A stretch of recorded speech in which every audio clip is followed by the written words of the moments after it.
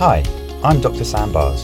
Thanks for downloading this episode of the Youth in Education podcast, where we explore developments in education, research and policy that affect young people, primarily in the UK, with a range of expert guests. This podcast is brought to you by the Centre for Education and Youth. Hi, it's Alex. Welcome to the podcast. We have the second episode in our series on themes from CfEY's book Young People on the Margins for you, with Head of Policy Bart talking to Joint Headteacher of CfEY School and National SEND Leader at Whole School SEND, Simon Knight, about special educational needs and disabilities, or SEND. It's a fascinating discussion on a really important topic. I hope you enjoy listening. The Centre for Education and Youth believes society should ensure all children and young people receive the support they need to make a fulfilling transition to adulthood. Find us at cfey.org. Welcome everyone, it's nice to have you with us. This is one of a series of podcasts that we're putting out here at the Centre for Education and Youth, exploring some of the themes addressed in our book, Young People on the Margins, that we published earlier this year. And the book highlights the extent to which some groups of young people are pushed to the fringes of our education system. So today's podcast is going to focus on one of the largest of these groups, young people with special educational needs or disabilities. Our book chapter outlines the history of how young people with SEND have been treated in education policy before addressing some of the key challenges facing young people with SEND in today's policy landscape. And today I'm very excited to be joined by Simon Knight. Hi, Simon. Hi, Bart. How are you? Yeah, good, thanks. It's nice to have you with us.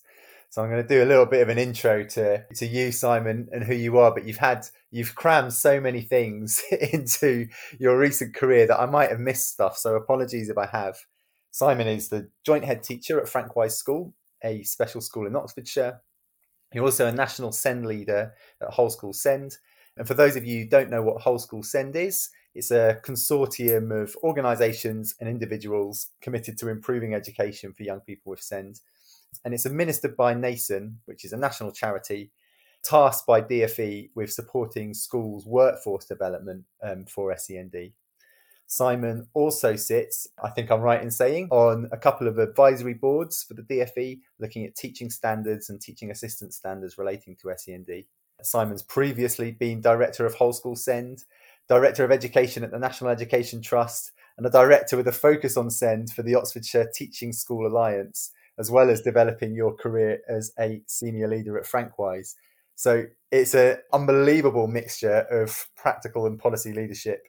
And I think gives Simon a really unique perspective on all things SEND, which you'll be lucky enough to hear for yourself in this podcast.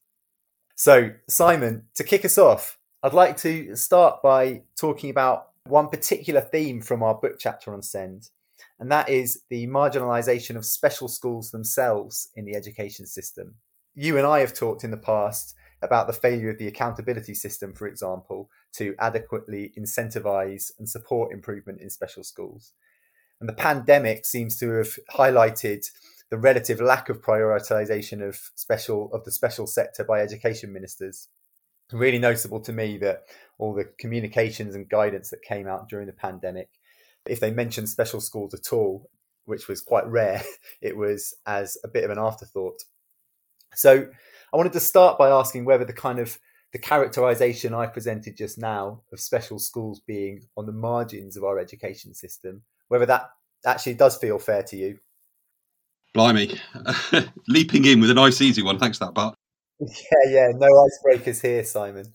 I think it's easy when you work in the sector to kind of get a bit worries me at times. And therefore, it's a responsibility of those of us that work with children with learning disabilities and children with SEND more broadly to advocate strongly and to challenge that kind of perception and challenge that reality. I think it's fair to say that we're a post hoc education area. You know, we're often an afterthought in terms of policy, in terms of prioritisation at a national level, and in terms of activity. And I think you're right to say that the pandemic exposed that.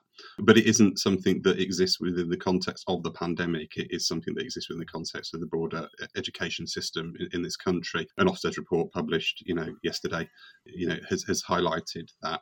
And what it's particularly highlighted is something that I think many of us would have predicted, which is a sector of education that is structurally neglected, that has been on the receiving end of significant political ambivalence, really struggled when things got tough. And really struggled when we had to kind of reimagine and reinvent the way in which we work.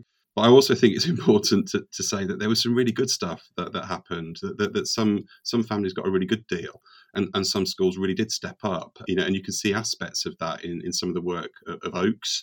There's some really, really good pieces there that were put together really, really quickly, particularly the stuff on preparation for adulthood, which kind of looked at how you create educational value out of lived experience, which I thought, is a really important way of conceptualizing kind of remote education. It is tricky, and we have to find that balance between being, kind of, really strong voices of positivity, of kind of improvement, of high expectations, of ambition, but whilst also recognizing that sometimes others don't share the same values that we do in terms of the potential that our young people have and what they can contribute to society. Yeah, that's really interesting. That last point you've made about values and contributing to society. I mean, one of the interesting things that I kind of learned during the kind of process of writing the book chapter was kind of looking at the history of educational reforms and policy around inclusion and how almost like responsibility for the progress and learning of some young people with SEND is kind of like in the past has been almost like outsourced out of the education system to something that's feels much more kind of medical in focus. And I guess it's been like I guess there has been a change. There has been more of a recognition of what all young people can achieve. But yeah, I mean, I think you're absolutely right in saying that the pandemic has highlighted things that were around before. So thinking about kind of the special, thinking about with your kind of Frank Wise hat on, how does that kind of feeling of marginalisation manifest itself? What are the kind of the most notable ways in which you feel that special schools are treated differently or are not supported in ways that other schools might be? It's the variability that you see across the system, and the fact that quite often the work of special schools isn't seen as being something to highlight, to celebrate, to use as a reference point for excellence. You can see it in things like getting to teaching. So the DfE's teacher training kind of marketing mechanism and kind of visibility tool. There's almost nothing about special schools in there. I can't recall ever seeing a special school classroom represented in any of the videos that they've produced or any of the stuff that they've put on television or that they've used on the internet. And it's things like that can be really quite frustrating. And it's such a small thing, to see your sector represented alongside mainstream as being a valuable part of the education system.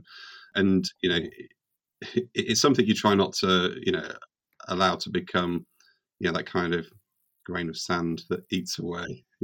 If it is going to be a grain of sand, we want it to be an oyster and turn it into a pearl so that we can kind of, make use of that frustration and use it as a way of creating something of quality. So I try not to get too frustrated about it. I suspect some people will be raising an eyebrow now, not least many people in the DfE who get my emails on a fairly regular basis about various different things, because it's important that we challenge that status quo, because what it does is it sets apart, and further segregates an education system that is already, segregatory. And we can't get away from that fact that in the specialist sector, we are a segregated provision. And we work really hard to be as inclusive as we possibly can. We work really hard to ensure that our educational opportunities are embedded in the local community and our young people are highly visible in the local community.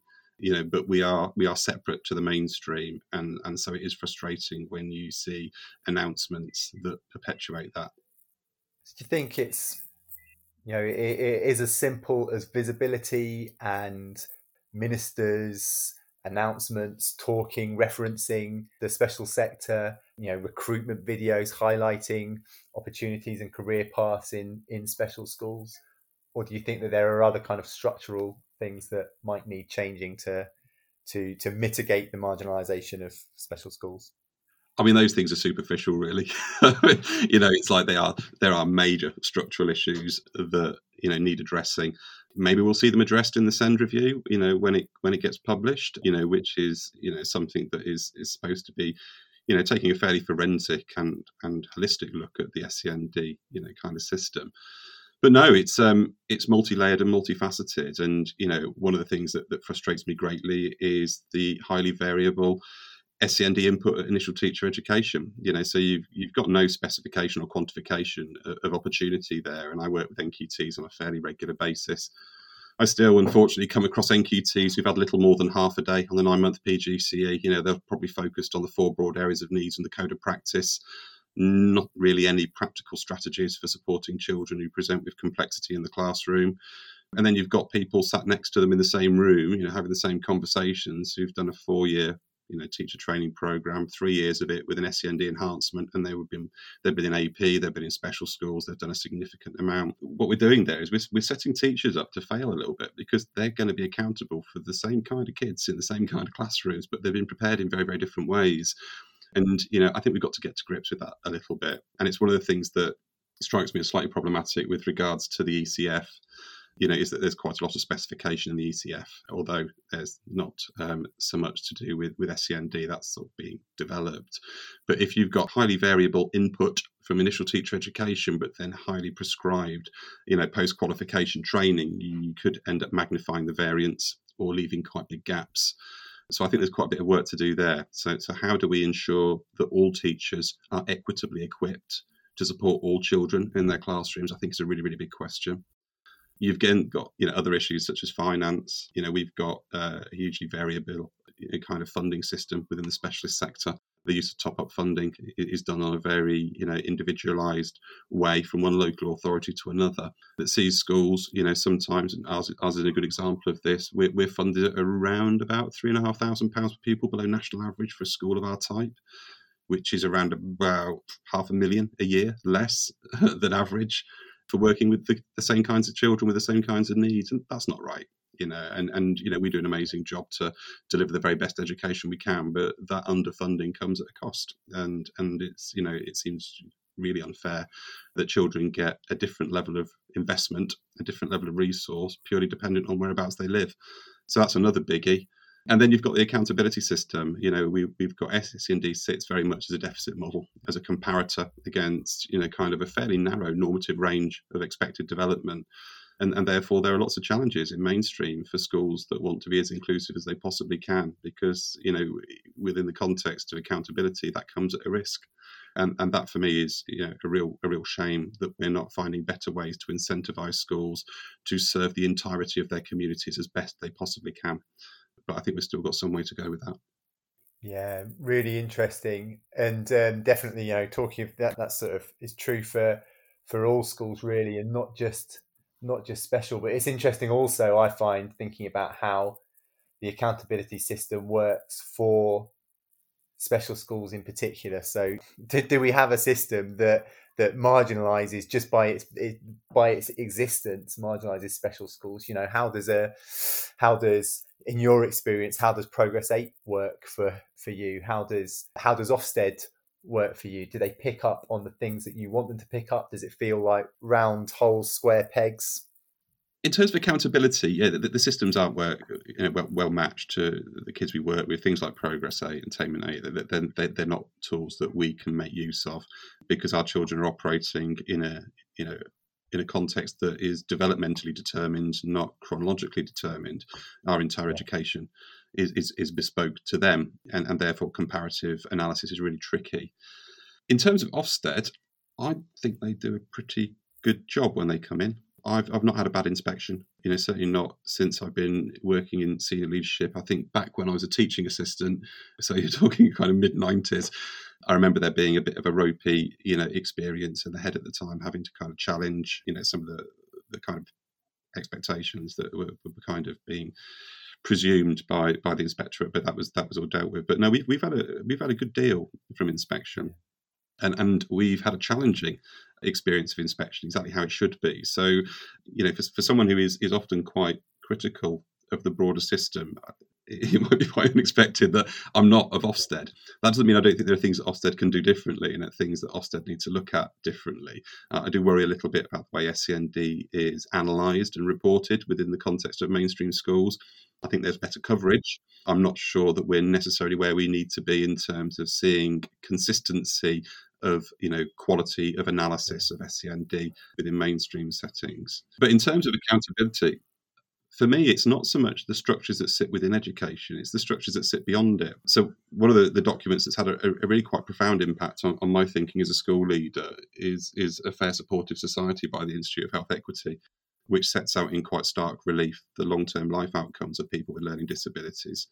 I'm staggered that isn't something that's been all over the front pages of the national press, because I think if it related to almost any other group, of society, anyone else who has a protected characteristic of any description, that would have been, really picked up and challenged and seen as being something really quite shameful that society has allowed this, has permitted this to take place. So that's what I aspire to do is challenge that data, and that kids that go to our school challenge that data, that they get better outcomes in their lives beyond school. And that's where a lot of our energy as a school is being devoted at the moment, is how do we become an outlier of inclusivity beyond the school, rather than just within the school. Really interesting. We've been thinking a lot recently about kind of what are the limits to what schools can do in sort of beyond the kind of the basics of teaching content towards kind of, advocating or bringing together, collaborations of people that can improve pupils' lives in the longer term. So it's really interesting hearing you say that. What's your kind of sense of what the role of schools is?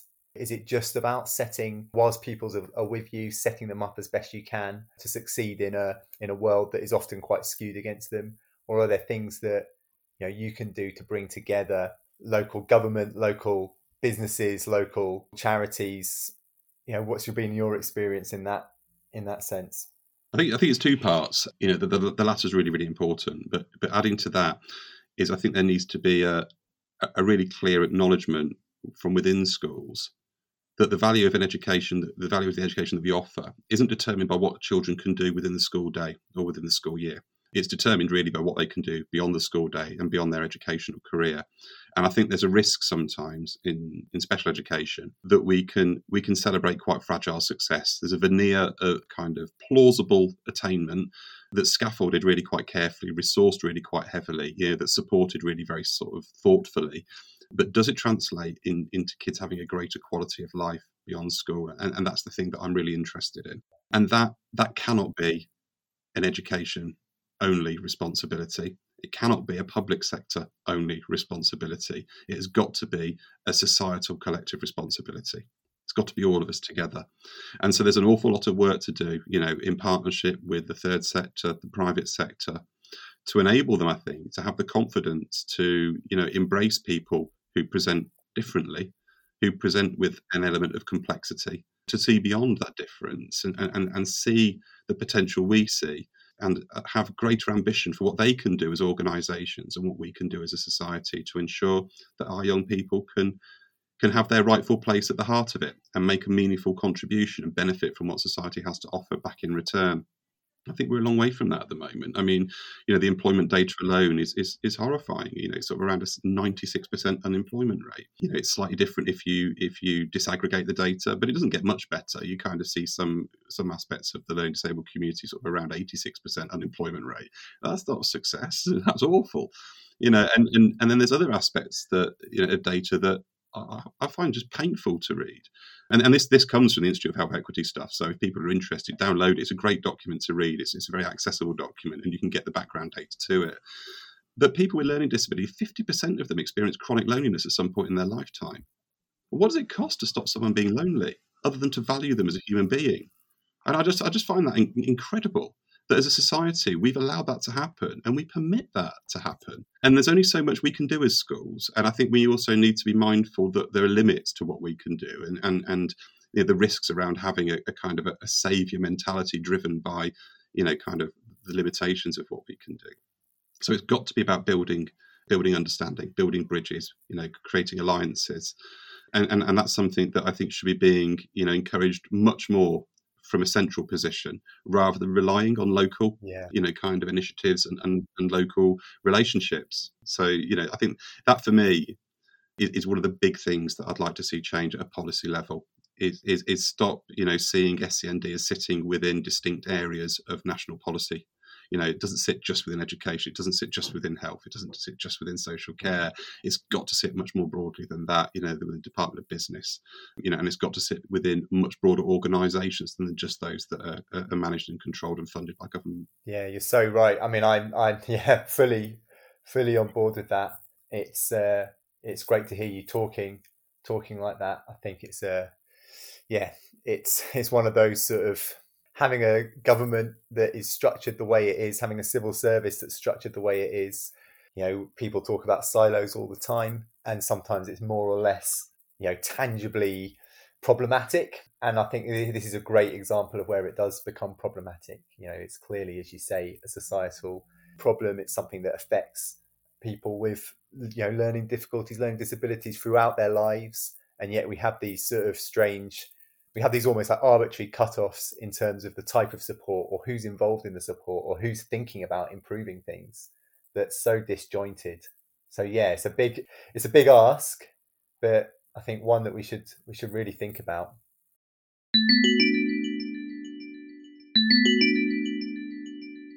We're now going to take a break to hear a little bit more about CfEY's new book, Young People on the Margins, available now from Routledge, other bookstores and online. Stay tuned, we'll be back with the second half of the podcast after this short message. Our society leaves too many young people behind. People sometimes call them disadvantaged, underprivileged, vulnerable, hard to reach,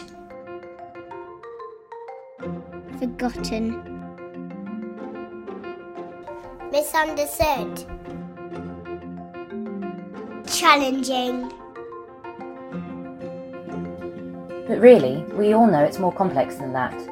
The pandemic has widened gaps that already existed, revealing stark inequities. Young People on the Margins shows how we can all play a part in transforming our society into one that ensures all children and young people receive the support they need to make a fulfilling transition to adulthood.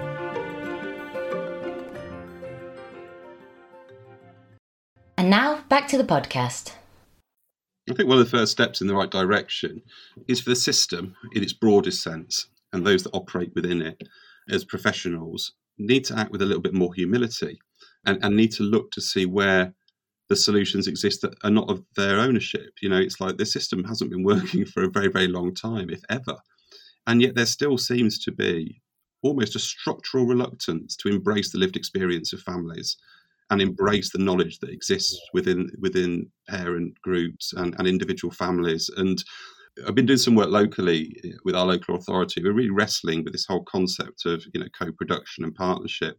And we've had some really powerful input from someone we kind of engage with on Twitter. I'll use his handle, I hope he doesn't mind. It's Barnsley Send. And he's been brilliant about really challenging the way that we think and talking far more about co-responsibility and co-design, and that from that comes co-production. That co-production is not the journey, co-production is the end point, the product, and that it's about sharing responsibility and sharing the design of change that will enable you to get to where you want to go. And it's really helped challenge, the way we think, and it's really helped kind of overcome, I think, some of those strange public sector professional behaviours that see families distanced at times, and wrongly so. Yeah, no, I totally agree with that. I think actually that's something that special schools probably do lead the way in the education sector. I think there's probably better parental engagement. I'm not sure it's perfect, but I'm sure there's better. It's fair to say there's better, more meaningful parental engagement that leads to better provision or more tailored provision in the special sector than there is in mainstream. I find quite often this sort of is getting around this idea, as you say, that you, the teacher, I'm coming at this from my own teaching background and actually talk about some mistakes I made in my own teaching career in the book. There's a certain insecurity that comes with being a so-called expert in teaching and learning, and you almost feel that you're the person who needs to take full responsibility for that, and it's a bit of a failure, or you're opening yourself up to all sorts of risks if you are talking to parents regularly about their child's progress. And I'm sure the same is true beyond schools as well, where I have much less experience, but I'm sure that the same is true in the health sector. I'm sure it's true in terms of kind of benefits, support into work. Experts almost hoard the responsibility rather than looking outwards and thinking about how they can share it and bring in different ideas.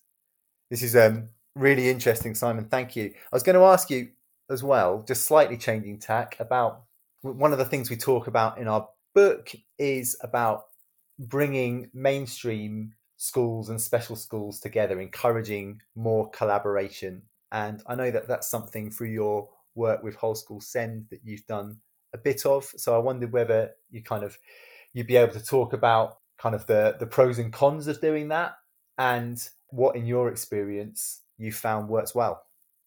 Cool. Okay. So the first thing is we need to overcome the idea that we own all the expertise in the specialist sector. We absolutely don't. And any kind of collaborative practice that creates a patronage model, where the kind of the special school is coming in, again, it's that sort of risk of saviour mentality, isn't it? That we're coming over the hill with all the answers, it needs to be avoided. And I think sometimes collaboration and partnership can kind of end up perpetuating that if we're not careful. We need to kind of be mindful of that risk. But there are lots of different ways of kind of building shared expertise and collective expertise. One of the things that we do, well, I say we do, when there's not a pandemic on, we do. We can't do this at the moment. But all of our kids to the age of 16 spend half a day a week in mainstream. We've got partnerships with about 8 different schools, 11 different class groups. And every week, these kids, they get together and they participate in collaborative educational activity, generally around non-core subjects, particularly as they get older, because the curriculum gaps for things like maths and English and science, end up getting quite wide quite quickly. But certainly within the arts, the humanities, a bit more PE and stuff like that, we do some great collaborative stuff. So the important thing for me is that the collaboration between the mainstream and the specialist sector isn't just about adults, it's about kids. And about using this as an opportunity to break down those perceptual barriers around difference, and kind of, promoting the experience of sharing time with kids that go to different schools or that have different, kind of areas of complexity.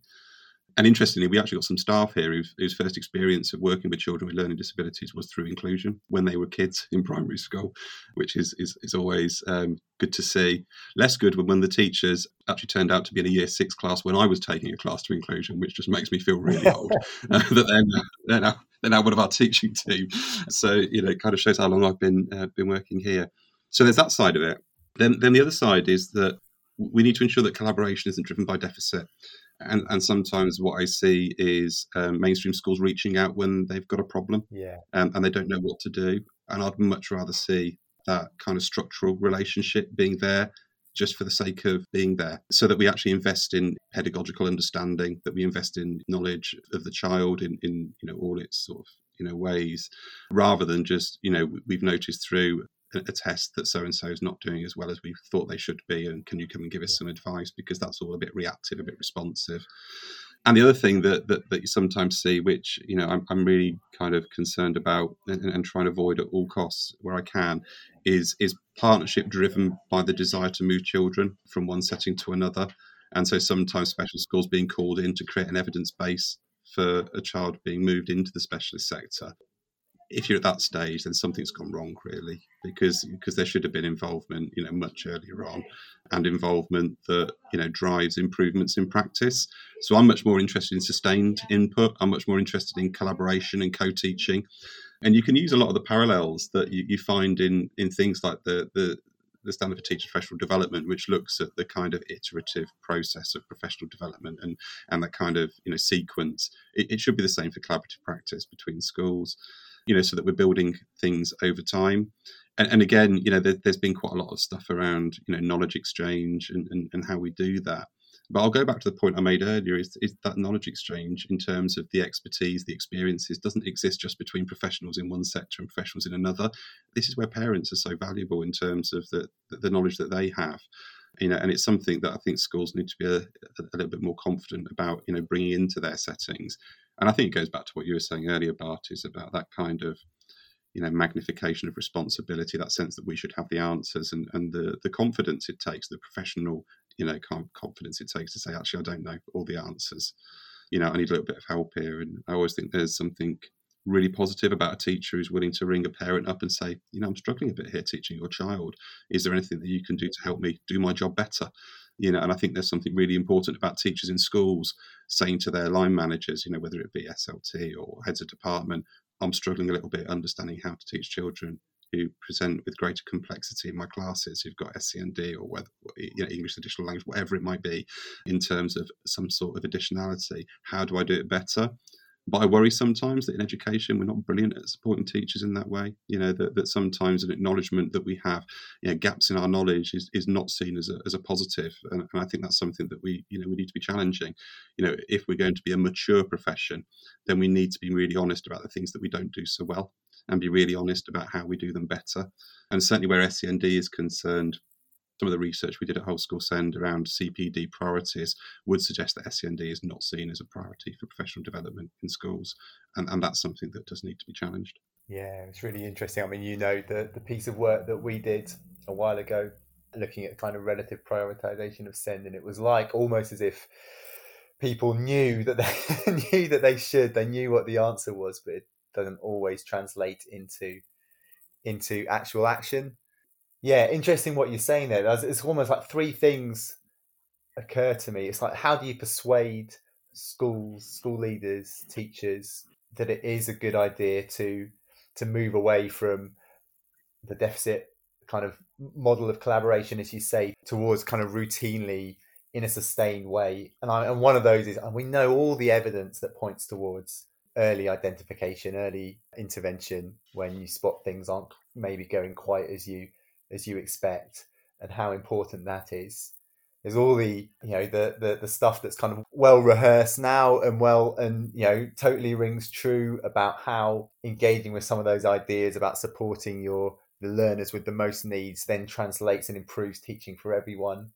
And there's also the point that we were talking about earlier, that having that kind of collaboration, the sort of the model you talked about with primary school, where your pupils and pupils in local primary schools and secondary are kind of working together and doing stuff together on a regular basis. That's one way in which you can start to build that empathy, that understanding that we've already identified earlier in the conversation is lacking in our society. Given that we know all that stuff, how do we shift things? How do we, is it about just saying those messages more, or are there actual kind of structured incentives that are needed to drive that change? Yeah, I think that's really complicated, and I'm not sure that I could do an answer to that justice, without really giving it quite a lot of thought. But there's a couple of things that I think are worth considering, and part of this came out the sort of the pandemic response. And I think that one of the things that we could do is look at a system of policy reform within education that looks to have a disproportionately positive impact on children with SEND or children that don't necessarily get what they need to get from the education system. We often talk about, kind of policy change and being, kind of looked at through the lens of things like equality impact assessments to make sure there's not a disproportionate negative impact, and make sure that we mitigate those sorts of things. But we very rarely talk about making sure there's a disproportionate positive impact so that we begin to level from a different direction. And I'd really like to see that. I'd really like to see any change in national policy in education or national policy in anything related to the public sector is to really kind of set out those parts of the community that are least well served by it, and how does policy change disproportionately impact on that to the positive? And I'm not sure we're doing enough of that yet. And the other side of it is when we look at implementational change, and this is particularly around the pandemic, because there were some massive changes having to be made really quite quickly, in on a massive national scale, is trying to work out how we cope with the most complex aspects of the system first, rather than doing it post hoc. And all the time, SEND is an afterthought, or the bit that comes second. And actually, what would happen to the wider education system if it came first? If the solutions to the challenges that we face as a system, as a country, as a society, we looked at serving the most complex parts of it, as the priority, and then worked out how to make it, implement, appropriate for the least complex. Now, you can argue that there's all sorts of different ways of looking at complexity, and I'll take that one on the chin, because what I see as being complicated, other people might not see as being as such. And I know that I'm very much at risk of seeing aspects of the education system as being simple when they're really not. So it's a big conversation. It's a big conversation that needs to be had. And the other one, I suppose, and this goes a little bit back to the point we were just talking about with regards to inclusion, is what are the impacts we want to see? What is it that we want to see the education system doing? And somebody once asked me, what is the impact of inclusion? What is the impact of what you do in primary schools? What does it result in? And one of the things that I suggested was really important was parents walking down the high street and having a kid from another school come up and give their kid a high five, say hello to them, ask them how they've been, what they've been up to, because it made them feel part of something. It made them feel part of the community. And a lot of the time, our kids and their families feel on the fringes of the community for all sorts of different reasons. And that's something that the education system really should be challenging and changing. It's a really nice point to end on, I think, Simon. It's a sort of, a tangible, challenging, but kind of you can see how it might work. That kind of idea, I think, is the sort of thing that we need to make more of, and we need to discuss and test how it works. So thank you so much for joining us today. I really enjoyed our conversation. We've mentioned a couple of bits of reading, so we'll pop those in the show notes. Definitely worth picking up on Simon's recommendation there. But yeah, just to say thank you, Simon, and I hope to speak to you again very soon. Cheers, Bart. Much appreciated. Take care. Bye. Bye. We love making this podcast. If you enjoy listening to it as much as we enjoy making it, there's a few things that you can do. 1. Subscribe. Hit the subscribe button in iTunes or wherever you're listening. 2. Share. Share this episode with someone you know who will find it interesting. 3. Review. Write a review or leave a comment. Also, feel free to contact us via the links in the show notes. Thanks a lot.